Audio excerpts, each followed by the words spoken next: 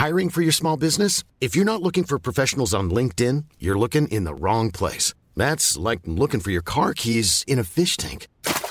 LinkedIn helps you hire professionals you can't find anywhere else, even those who aren't actively searching for a new job but might be open to the perfect role. In a given month, over 70% of LinkedIn users don't even visit other leading job sites. So start looking in the right place. With LinkedIn, you can hire professionals like a professional. Post your free job on linkedin.com/people today. In a sudden flash, it all comes clear. It's a eureka moment, an epiphany. Hi, I'm Marcus Smith, host of the Constant Wonder podcast.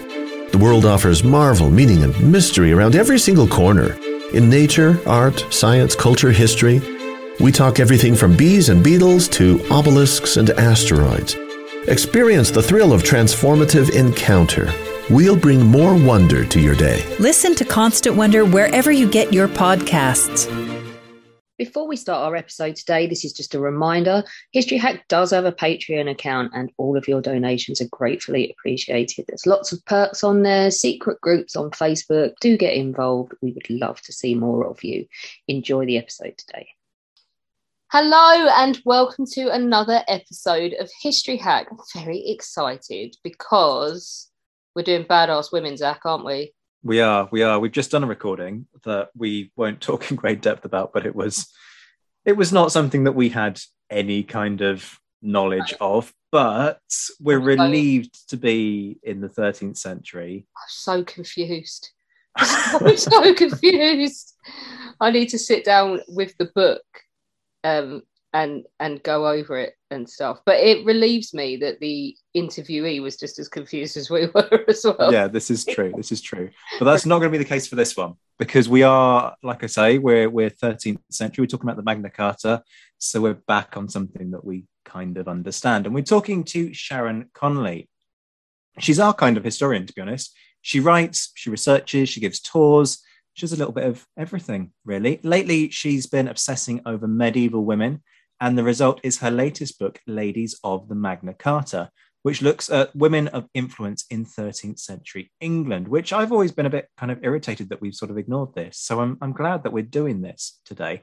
Sharon, great to see you. Welcome to History Hack. How are you? Thank you. I'm fine, thank you. Thanks for having me. Do you know one thing we do need to do? So this is not, Zach, this is pedantry of the highest order. But Sharon, it's not the Magna Carta, is it? No, it's Magna Carta. So you have, why is it Magna Carta? And that this is like, you know, when we did the thing, Zach, and you can't say the Mayans, you say the Maya, not Do Maya. we need to edit that out? Have I just been a moron? No, the second time this morning. Sharon, tell us why it's not the. Just think, it's because it just means Magna Carta just means Great Charter. It's not actually, although it does refer now to this particular Magna Carta, it just means Great Charter rather than the Great Charter.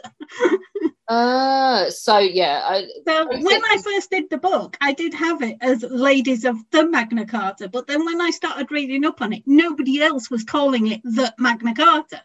So, and there are a few of them. There isn't just the 1215 one. There's a 1225 one. And so basically, Zach, in the real world, no one's going to give you grief. But in the medieval historian world, they're screaming at their devices right now. So I'm going to be hunted down by angry medievalists. Okay, yeah, that's good to know. So if we'll get Eleanor Janiger to fight your corner, because no one's going to mess with her. The only worry about being hunted by angry medievalists is they do have some great torture devices and ideas and things. So it is a worry because they know all the ways to kill people. But I'm not being funny. I'm a crime and punishment nerd. We flog people. So, come at me with your torture devices, medievalists. Zach's all about the torture devices. Well, I'm a great one for modifying that hot poker. And I have threatened my husband with my curling tongs. But definitely cut that out. Damn, that was really fun. All right, can we... Alex has done her bit of pedantry. I want to do my bit of pedantry. So, Disney's King John. Please tell me it was Disney. I haven't screwed that up. It is. I love him. So we've got this lion sucking his thumb. It's embedded in Alex's brain. It's embedded in my brain. I even used it to teach and occasionally had students turning around to me going, but that can't be real because the King of England can't have been a lion advised by a snake. Thank you, Einstein, for those contributions. But in terms of that kind of image of King John as the incompetent fool, how fair is that? And to what extent is Magna Carta as a result of incompetence and loss of control, or other processes altogether? I don't think he was totally incompetent. He was ruthless. He was paranoid. Because of the way things turned out for him, he has come across as one of England's worst kings, if not the worst. Well, he did lose the crown jewels, didn't he? This is the thing. Yeah, possibly. Although apparently now they're not exactly sure it was all the crown jewels. It was just his baggage that he lost in the wash. So they think some of the crown jewels might have been in there, but not necessarily. But yeah, he did nearly lose England. You know, when he died, 2/3, I think, of England were under French control. And he only had 3 royal castles, Dover, Windsor and Lincoln, still in his control. So he was, I think, as the fact that he wasn't totally in control of England when he died marks him out as an utter failure because he weren't in control. And as my son will tell you, the best thing John ever did for England was dying when he did so that William Marshall could take over as regent and recover the situation. But at the same time, it wasn't all John's fault. You know, he inherited a kingdom that went from Scottish border in the north to the Pyrenees in the south. This vast kingdom that had all different that had all these different administrative systems in place. And if you were Henry II, who was constantly on the move and born to warfare, or Richard I, who was very similar, you were going to be able to hold on to it. But it was never going to last forever. And unfortunately with John, he wasn't the military genius his brother and father was. He was pretty good at the administration side of things, but the military side of things, he could do it when he needed to, but not necessarily when he had to. So he lost Normandy and he had problems with Aquitaine because he fell out with the Lusignans. So somebody was going to lose all these lands and it just happened to be John. I think that's been the problem for him. He's seen as a loser all along the line, but some of the things were like, well, it wasn't necessarily his fault. And even some of the terms in Magna Carta, they were to redress wrongs that had been going on for decades and not just during John's reign. You know, the provisions for widows who were forced to marry again, even though they didn't want to, and inheritance being stolen and sold off without the heir knowing about it. And Richard I sold Northumberland to the Bishop of Durham. You know, there were things going on all the time, even before John, that people complained about. It was just John was the last straw and he got the brunt of everything. So he does in 1215, and this document comes about. We're going to talk about, so uniquely, your book is about the women who were affected by this document. So I guess we need to start with is it the Browse family? I'm not sure on the pronunciation because it's like some ancient medieval spelling, but what happens to them and how does this relate to clause 39? Yeah, it's either Brayos or Brieux. Somebody actually asked on Twitter one day, is it Brayos or Brieux? And it was 50-50. The answer was literally, it's Brayos, it's Brieux. Nobody can decide. It looks like some old French spelling, doesn't it? Yeah, so I used Brayos, but it could be Brieux. But basically, William de Brayos was a really good friend of John's. He was one of his closest allies in government, and he was a very good friend. And when John murdered his rival for the throne, Arthur, in 1203, William de Brayos was with him. John never admitted to killing Arthur.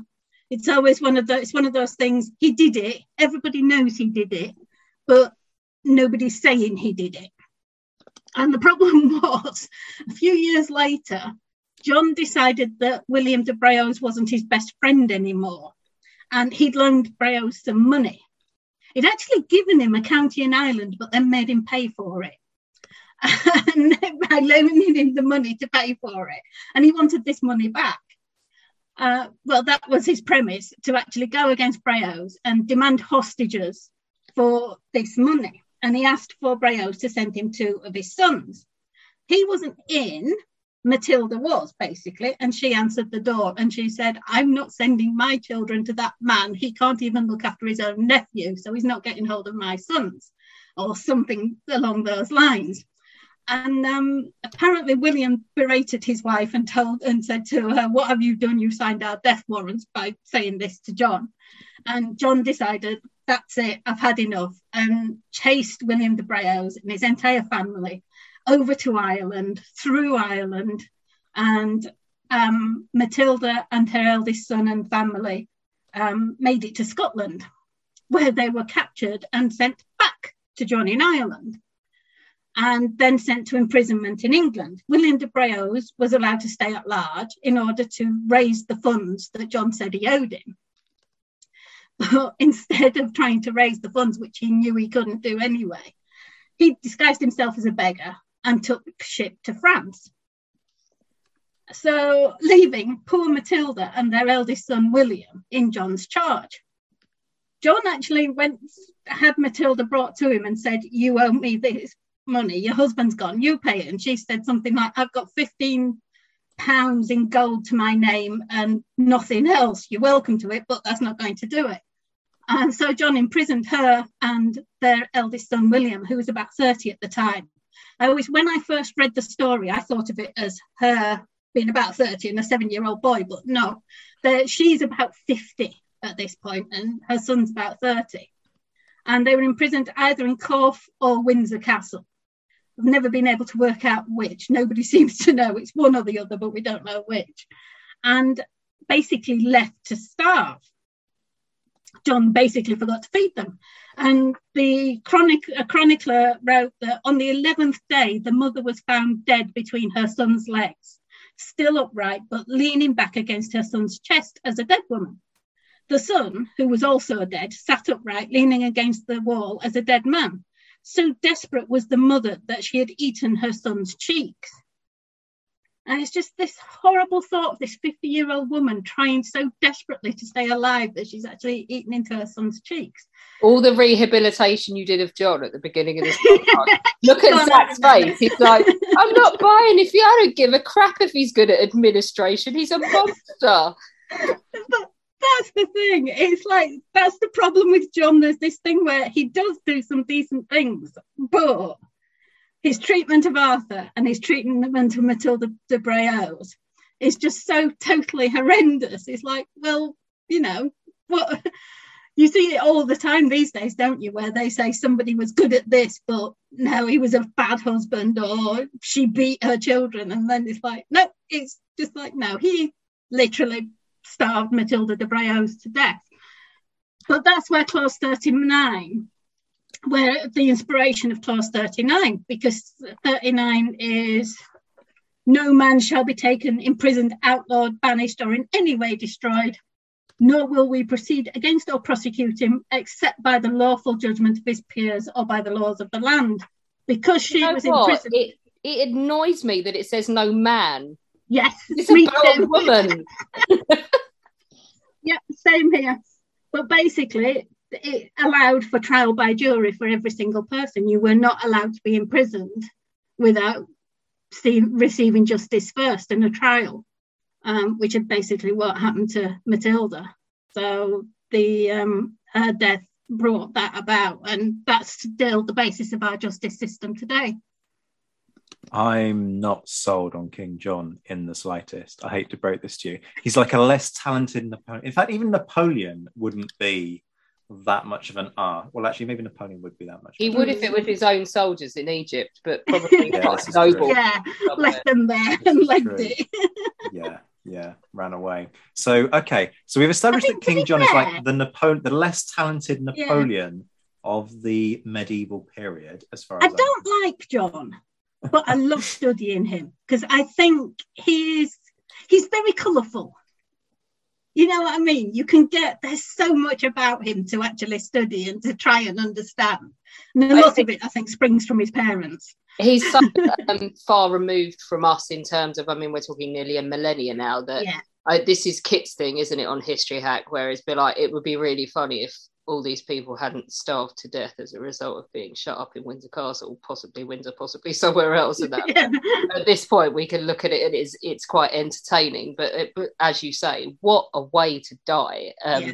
What a dick! So we have clause 39, as a result of a woman. Mm-hmm. But you've managed to eke out loads of stories about women. Zach, hit us with another one. Okay, so Ella of Salisbury, who's she? What does she do? Where's she in all of this? I like Ella. She has been described as one of the most influential women of the 13th century. She is one of two women I know of at that time who was made a sheriff in her own right. Not just because her dad was sheriff or something, but she was actually created a sheriff. Her husband had been sheriff first, and then after he died, she was made sheriff. But it was a charter for her to be sheriff, whereas sometimes women carried it on, did it as sort of a deputy to their husband. She actually did it as sheriff. But she was a young heiress. Her dad had died when she was about 9.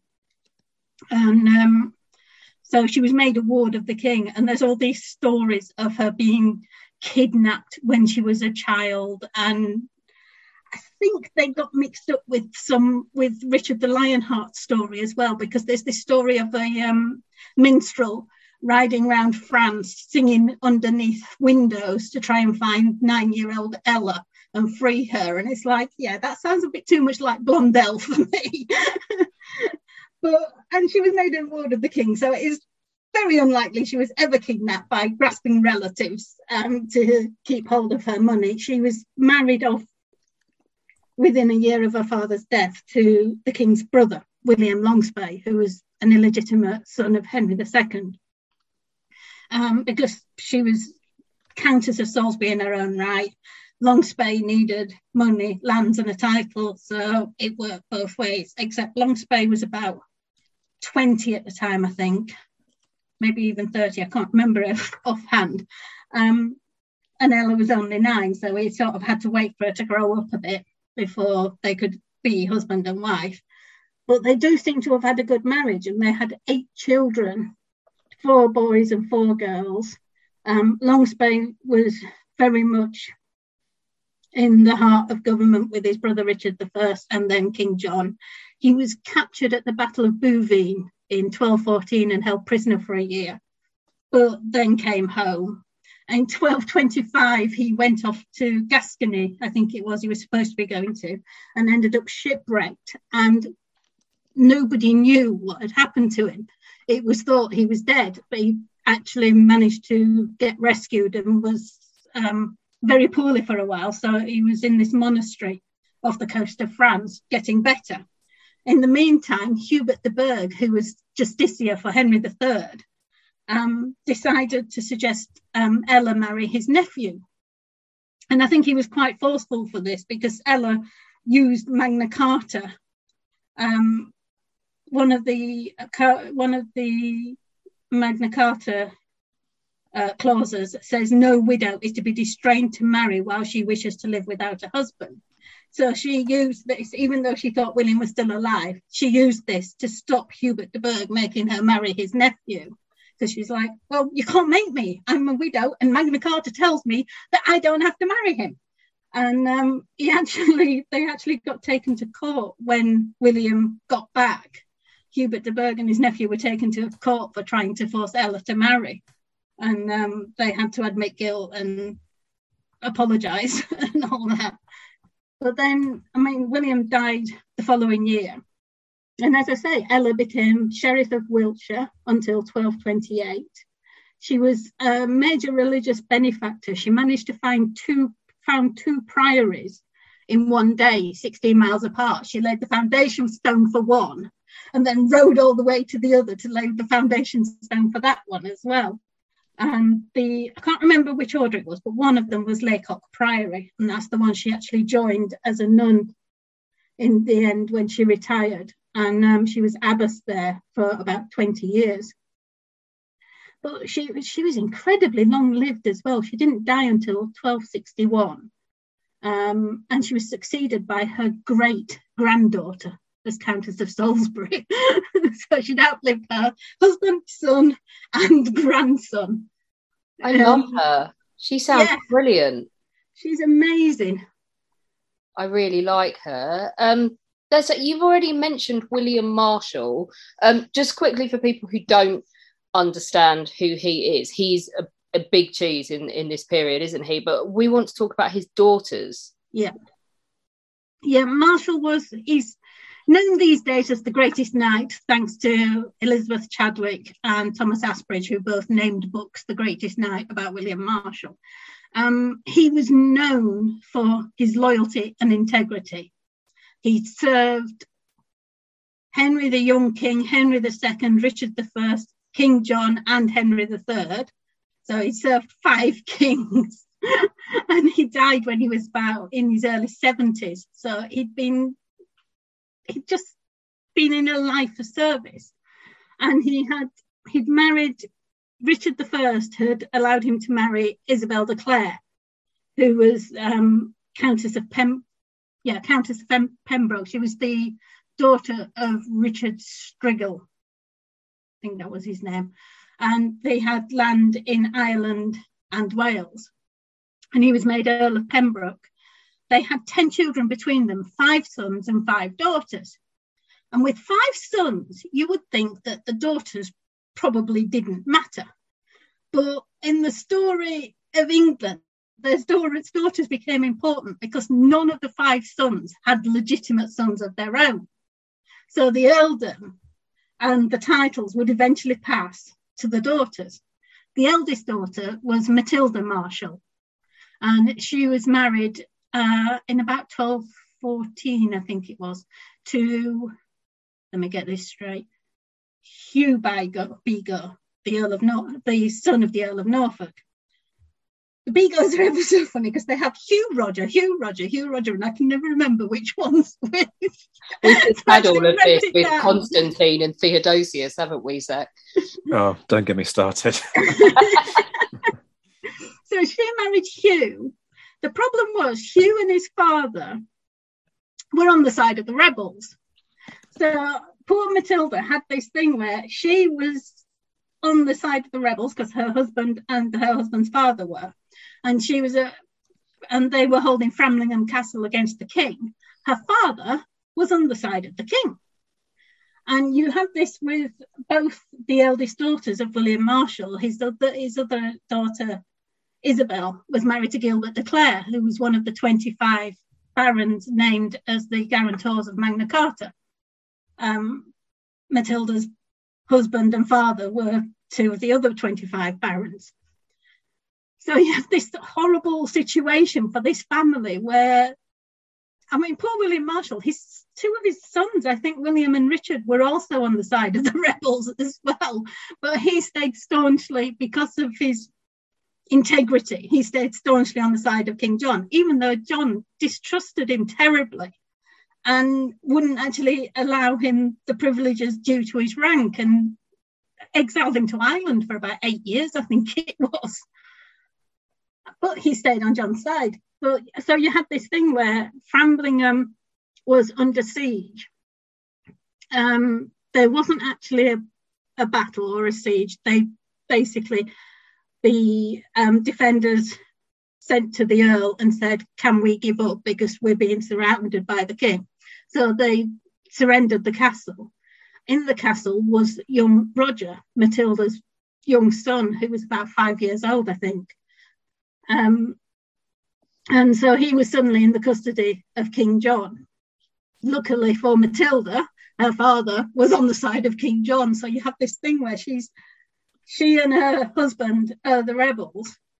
The king's got hold of their son, but luckily, because her father is on the king's side, her son's going to be safe. She's not got to worry about what happened to Matilda de Braose or Arthur, because she knows that John needed William Marshal.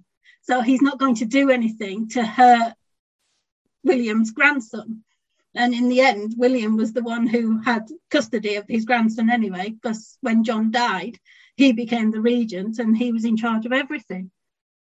And you have these, like I said, there were 5 daughters. Isabel was married to Gilbert de Clare, and then she married Richard, Henry III's younger brother. And you have Eva Marshall, who was married to William de Braose, who was Matilda de Braose's grandson. But he was the one who ended up being hanged by Llewellyn the Great, because he was found in the bedroom with Llewellyn's wife, Joan, King John's illegitimate daughter. Oh dear. Yeah, exactly. And the thing is, he was there because he was marrying his daughter, Isabella, to Llewellyn's son, David. And the marriage still went ahead. And there's these letters from Llewellyn to Eva saying, look, I know I've hanged your husband, but it might be an idea. This marriage, I don't mean anything against you, and this marriage could still go ahead. It would be a good marriage for both of us. What do you think? Sort of thing. Right. Right. So we're both slightly gobsmacked by that. Now there's only... I am paraphrasing, by the way. That is I love it. Probably a couple of forsooths in there, and the odd my liege or something. We haven't got off to the best start. Yeah, exactly. Christmases are going to be a bit awkward for the next couple of years. Yeah. I'm sure we can get through it. In a sudden flash, it all comes clear. It's a eureka moment, an epiphany. Hi, I'm Marcus Smith, host of the Constant Wonder podcast. The world offers marvel, meaning, and mystery around every single corner. In nature, art, science, culture, history, we talk everything from bees and beetles to obelisks and asteroids. Experience the thrill of transformative encounter. We'll bring more wonder to your day. Listen to Constant Wonder wherever you get your podcasts. Okay, so there's one clause only in Magna Carta that refers to... Is it very specifically to women, or is it that it refers to very particular individuals? Tell us about what it is and what it's aiming to do, and everything about it. Why does it come about even? None of them are mentioned by name. There are 3 women who can be identified in Magna Carta. One is in the security clause, clause 61, which is the Queen, basically, Isabella of Angoulême. The other is in the other 2 are in clause 59, and they're the Scottish princesses. They're the sisters of Alexander II of Scotland, and they've been in English custody since 1209 and the Treaty of Norham. Part of the deal of the Treaty of Norham was that John would take custody of the 2 princesses of Scotland and arrange their marriages. The idea was that he would marry them to his sons, Henry and Richard. But Henry was 1 year old at the time, nearly 2, and Richard was only 8 months at the time. So the girls would have to wait for them to grow up. The girls were probably born in the early 1290s.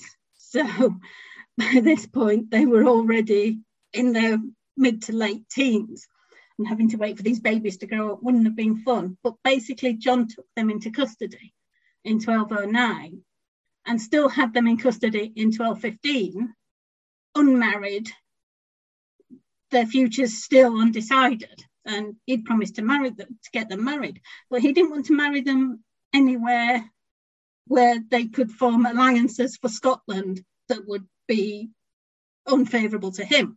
So there was an alliance suggested with France, that the eldest would marry Philip II of France, but John put paid to that because he didn't want Scotland and France allied and him sandwiched between, which is why he was like, no, I'll find them husbands in England. But by 1215, he still hadn't found them husbands. So they were mentioned in Magna Carta as part of this agreement there were other hostages as well from the 1209 treaty. And these people he'd kept in custody for 6 years, and the Scots wanted them back. So Magna Carta said, yep, we will sort out what has happened with the Scottish princesses and the other hostages. And of course, John reneged on Magna Carta anyway, so nothing was actually done until 1217. Alexander came to an agreement with the regents of Henry III that they would sort out the marriages of the girls. And the eldest, Margaret, ended up marrying Hubert de Burgh in 1221. Funny that the regents who said that, yes, they'd sort out the marriages of these girls, one of them is Hubert de Burgh, and suddenly he's marrying one of the girls. So he married Margaret in 1221. The problem was with that is Margaret was a princess. And in 1221, Hubert de Burgh was just a baron. He didn't have title. He did become Earl of Kent, but not until 1224. So it was quite a come down for poor Margaret to be a princess expecting to marry into a foreign country and become a queen, to have to marry Hubert de Burgh. But it also meant that her sister Isabella was suddenly seen as the sister of a baroness rather than a daughter of a king. So her marriage prospects became even less at the same time. And she ended up going back to Scotland without actually finding a husband. But then was married to Roger Bego, the Earl of Norfolk, the young boy who'd been captured by King John and looked after by his grandfather, William Marshall.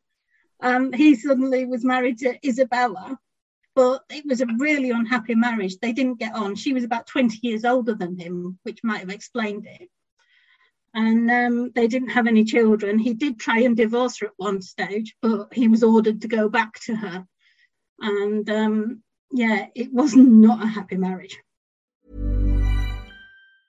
This Mother's Day, celebrate the extraordinary women in your life with a heartfelt gift from Blue Nile. Whether it's for your mom, a mother figure, or yourself as a mom, find that perfect piece to express your love and appreciation. Explore Blue Nile's exquisite pearls and mesmerizing gemstones that she's sure to love. Enjoy fast shipping options like guaranteed free shipping and returns. Make this Mother's Day unforgettable with a piece from Blue Nile. Right now, get up to 50% off at BlueNile.com. That's BlueNile.com. There's never been a faster or easier way to start your weight loss journey than with PlushCare.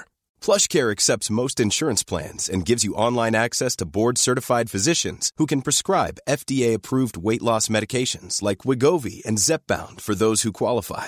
Take charge of your health and speak with a board-certified physician about a weight loss plan that's right for you. Get started today at plushcare.com/weight loss. That's plushcare.com/weight loss. plushcare.com/weight loss.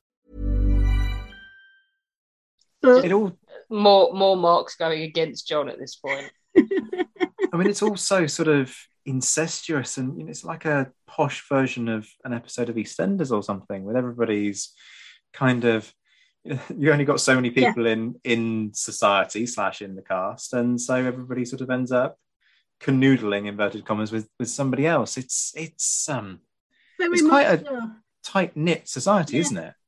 I was thinking that I should have done family trees in Ladies of Magna Carta, but when I started doing it, it was like, I can't do it. They're all over the place. They were all related to each other. Like Ella of Salisbury, her grandfather's sister was William Marshall's mother. Yeah, I would have done exactly the same and abandoned that concept if I was you. And they're all related to the Warrens, the Salisburys, the Quinces. Everybody was related to each other. So even with the Magna Carta and the Barons' War, it was still a cousins' war. So you've just mentioned somewhere we're going next. We're going to Surrey next. So the De Warrens had a great pedigree, didn't they? Oh, they did. I was thinking about them earlier. Their cousins were the kings of Scotland, France, and England. John was a first cousin to William de Warren, the 5th Earl. The 5th Earl, he was third cousins to the King of France and second cousin to the King of Scotland. So it's like they were related everywhere. They had lands in England from Sussex on the south coast at Lewes. They had great lands in Norfolk. They were rivals to the Begals in Norfolk at Castleacre. And they had Knaresborough Castle and Sandal Castle in Yorkshire. So they had land everywhere.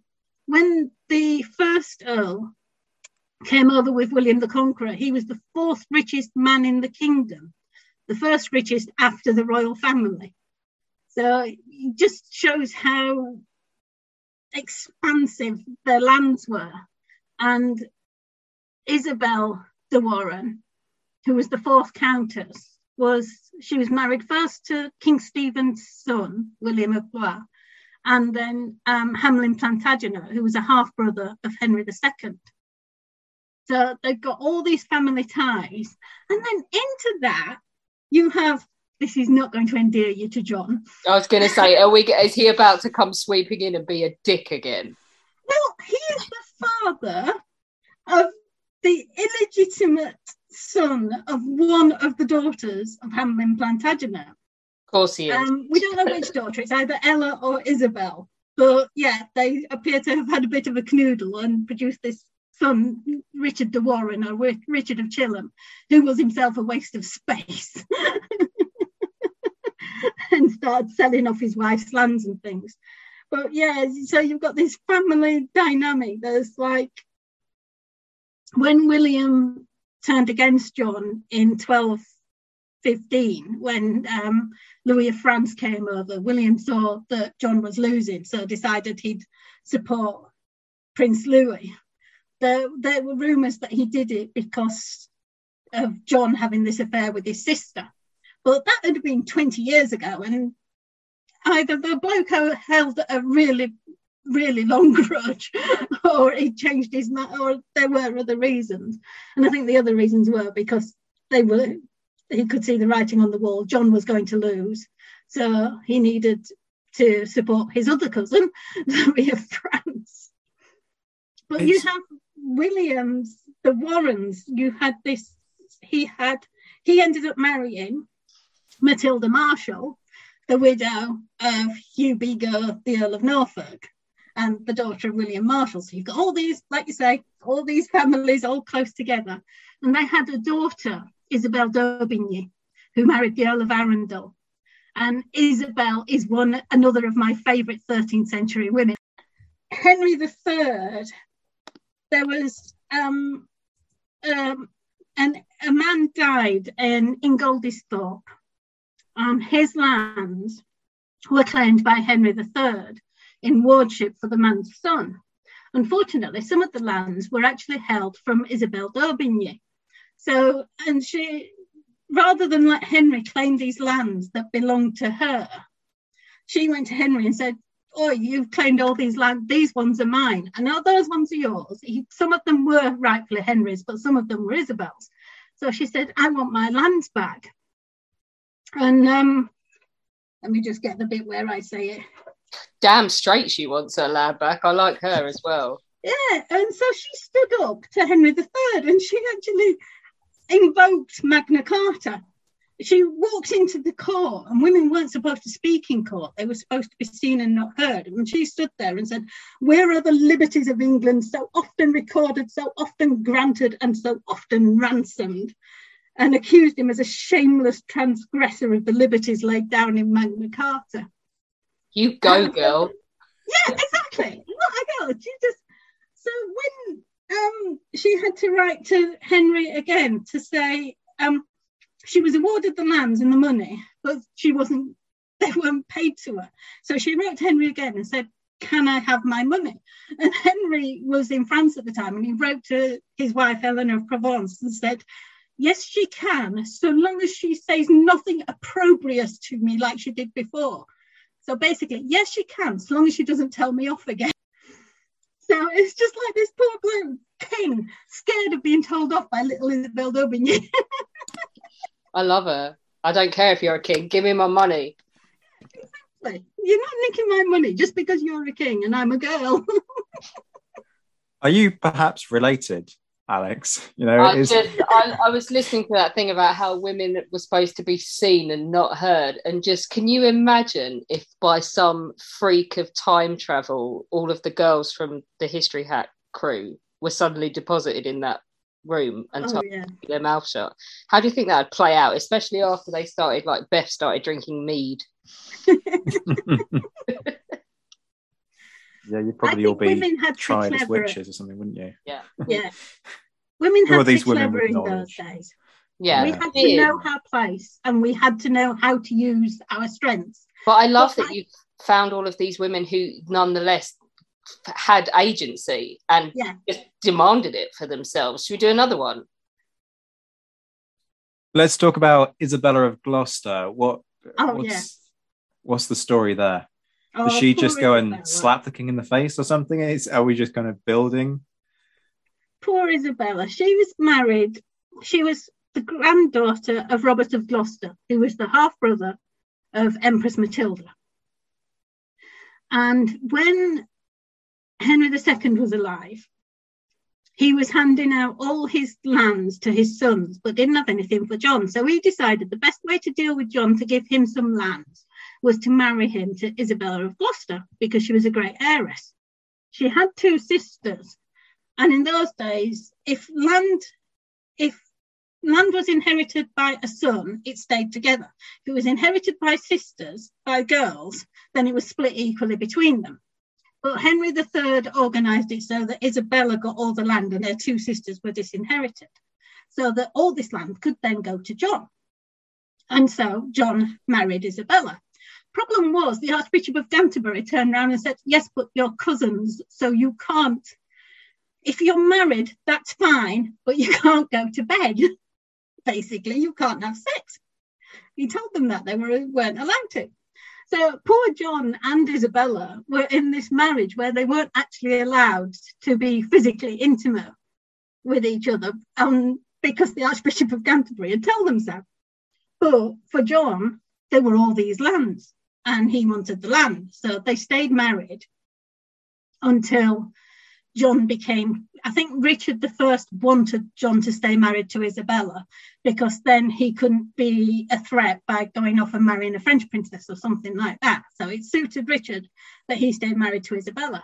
Problem was then, when John came to the throne, he needed to get rid of Isabella because he wasn't allowed to sleep with her, which meant he couldn't get an heir.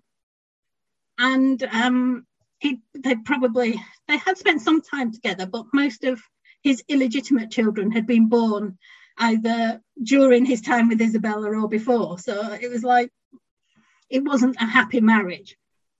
So he got rid of Isabella as soon as he could. Within about a month or so of becoming king, he divorced Isabella. But he didn't want to give up her land. So he divorced Isabella, but he kept her. Like a pet, basically. Yeah.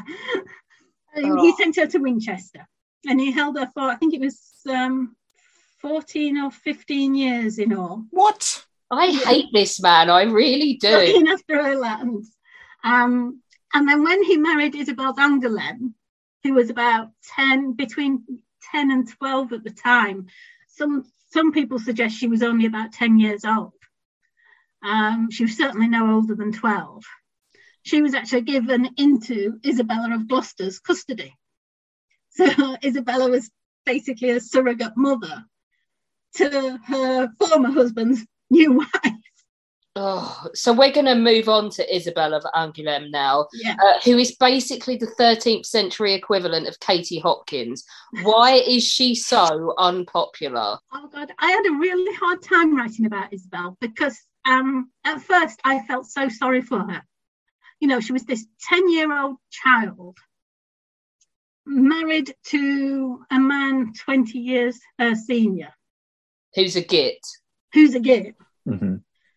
And sent to live with his ex-wife.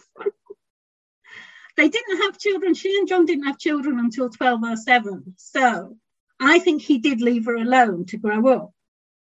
But the chroniclers at the time, who didn't like John, actually accused him of staying in bed with her till midday and abandoning the governing of the kingdom to spend time with his wife. I don't think that actually happened the way they say it does. She was supposed to be beautiful, but she was still only 10 years old at the time. And like I say, their first son wasn't born until 1207. So for those 7 years, it suggests that John did actually leave her alone. Is this the French, the princess in, what's the film? Robin Hood, who's peering through the keyhole? Must be. Yeah. Oh, is that who we're talking about? Is that fair? I mean, she was supposed to be very fair, very beautiful. She was called Isabella the Fair at times. I think the problem with Isabel is you have all the chroniclers piling on John and dragging Isabel into it. And when you actually look at Isabel during John's reign, she didn't have her own money. She wasn't given dower lands like most queens are assigned. So she didn't have control of her own finances, of where she could be. She was basically a virtual prisoner of John. But the problem was when John died, she then went back to her own lands in Angoulême. And her daughter, Joan, had been betrothed at the age of 4 to Hugh de Lusignan X, who was the son of the man she'd been originally betrothed to, Hugh de Lusignan IX. So she's got her daughter Joan engaged to Hugh de Lusignan X, and she marries Hugh, leaving her daughter. Basically, she nicks her daughter's future husband, and then writes an apology letter to Henry III saying, "Oh, I've done this because he needed a wife who could give him children straight away, and Joan's only 10. So we need to do this because we need to protect your lands from the King of France, and that's why I'm doing it." And then she even sides with the King of France anyway. So it's like, well, you didn't. She plays off Henry III against Philip II. For her own advantage all the time. She's looking at her own advantage first. She's abandoned 5 children in England and then has another 6 or 7, I can't remember exactly how many, with Hugh de Lusignan, some of whom she sends to England to take advantage of their half-brother being King of England and gain land and position there. Did she go on, Zach? You go.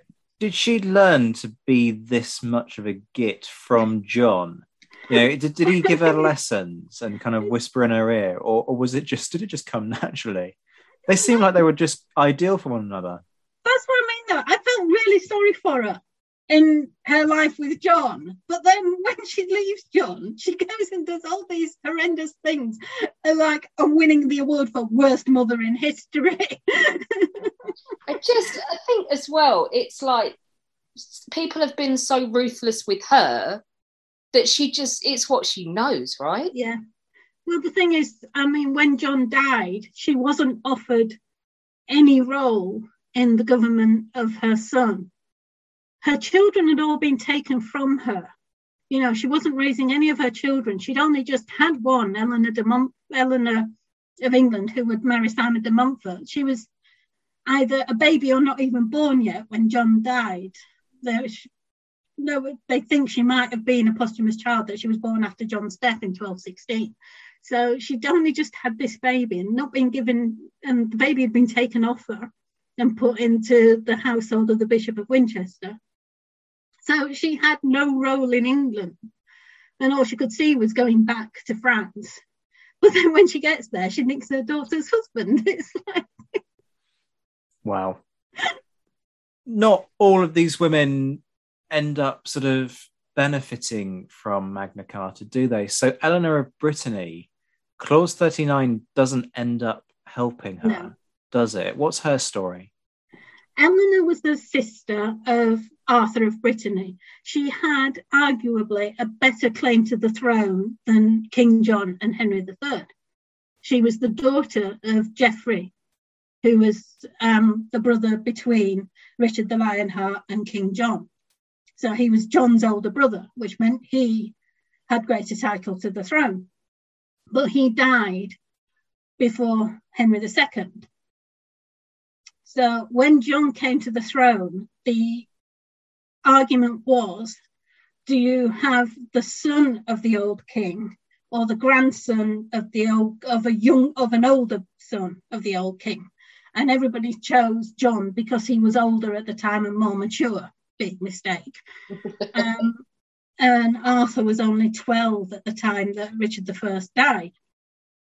But then Arthur decided, with the help of Philip II of France, who always liked to get involved in these things, Arthur decided he could claim the throne. And he decided he'd do this by riding into Aquitaine and attacking his grandmother, Eleanor of Aquitaine, at Mirabeau, and besieging the castle there. And John showed the only piece of military brilliance I think he ever did, by riding night and day to rescue his mother. And as a result, he captured Arthur, imprisoned Arthur, and eventually murdered him. At the same time, he captured Eleanor, who was Arthur's older sister. And he sent her back to England to imprisonment, knowing that he could never release her because whoever married her had a greater claim to the throne than John or Henry III.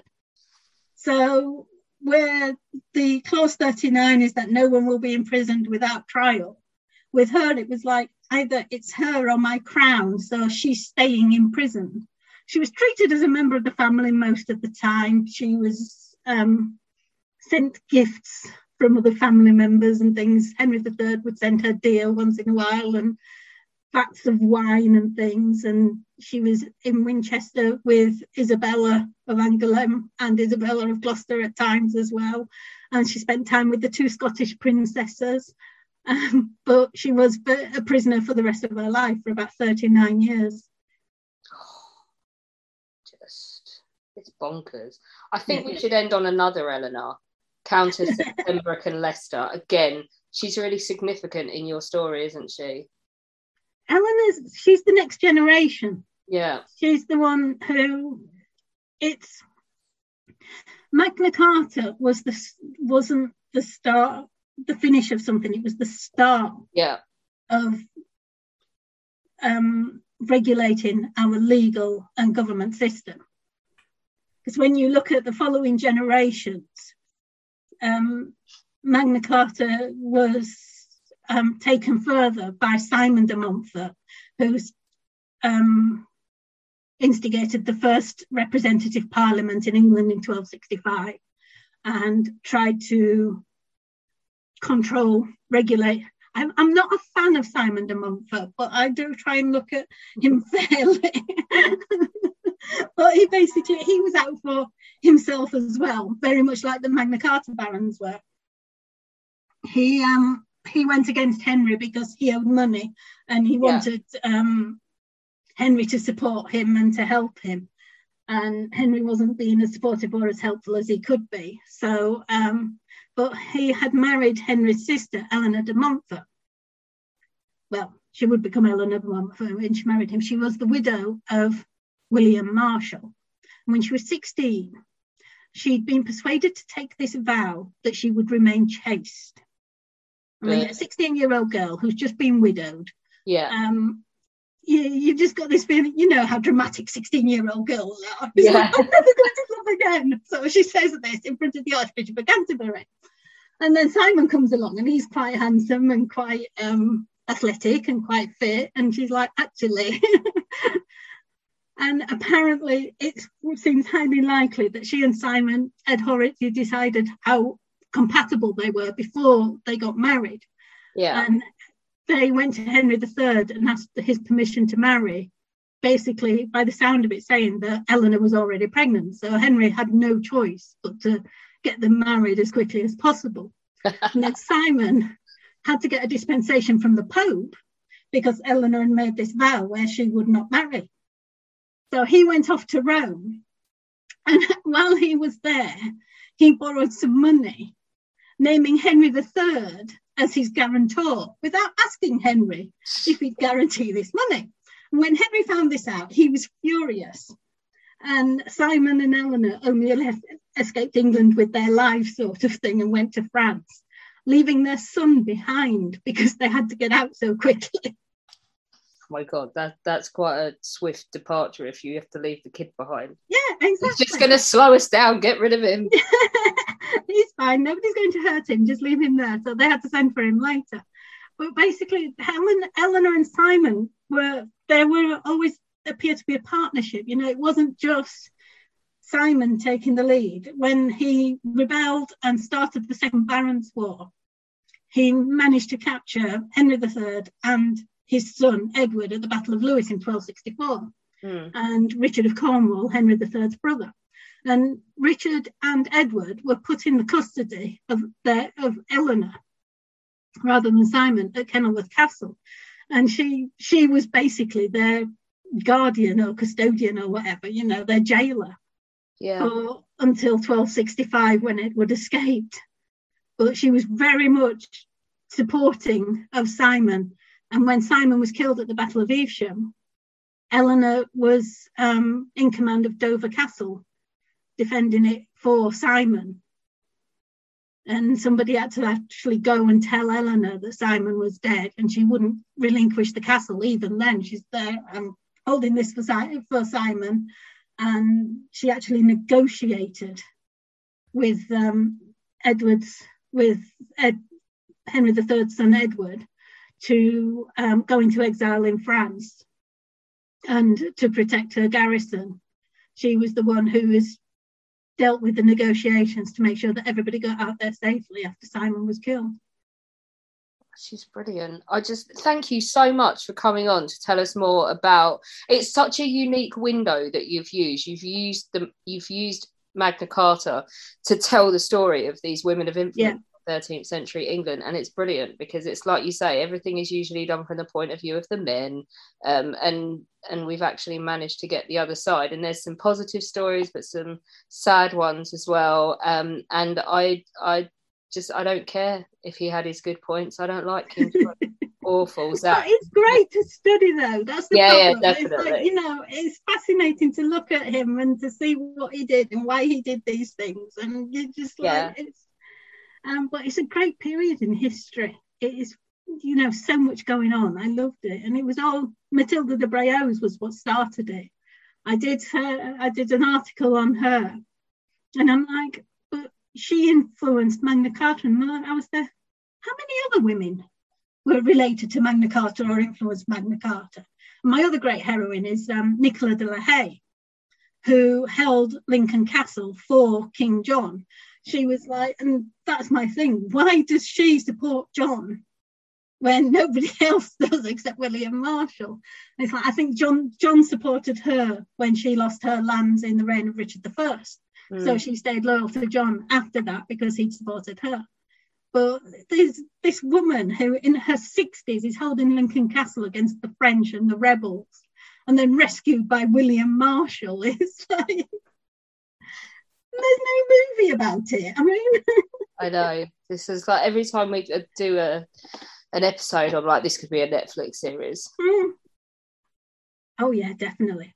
A series on King John's reign. That would be brilliant, actually. Yeah, I did love the portrayal of King John in that Russell Crowe Robin Hood film. The only thing I remember is how just delightfully whiny and irritating King John was in that film.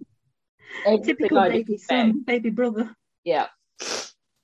Brilliant. Thank you so much for joining us. We will make sure that your book is available on our bookshop so everyone can get hold of it. Thank you. You're welcome. I hope I made sense.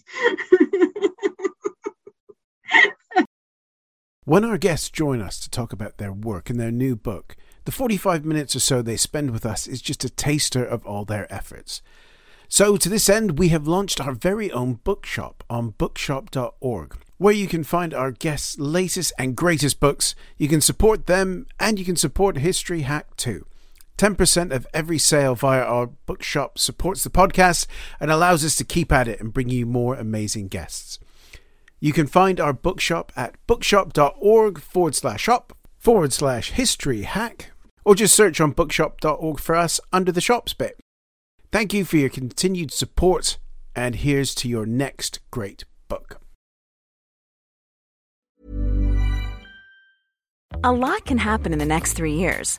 Like a chatbot may be your new best friend. But what won't change? Needing health insurance. United Healthcare Tri-Term Medical Plans are available for these changing times. Underwritten by Golden Rule Insurance Company, they offer budget-friendly, flexible coverage for people who are in between jobs or missed open enrollment. The plans last nearly 3 years in some states, with access to a nationwide network of doctors and hospitals. So for whatever tomorrow brings, United Healthcare Tri-Term Medical Plans may be for you. Learn more at uh1.com.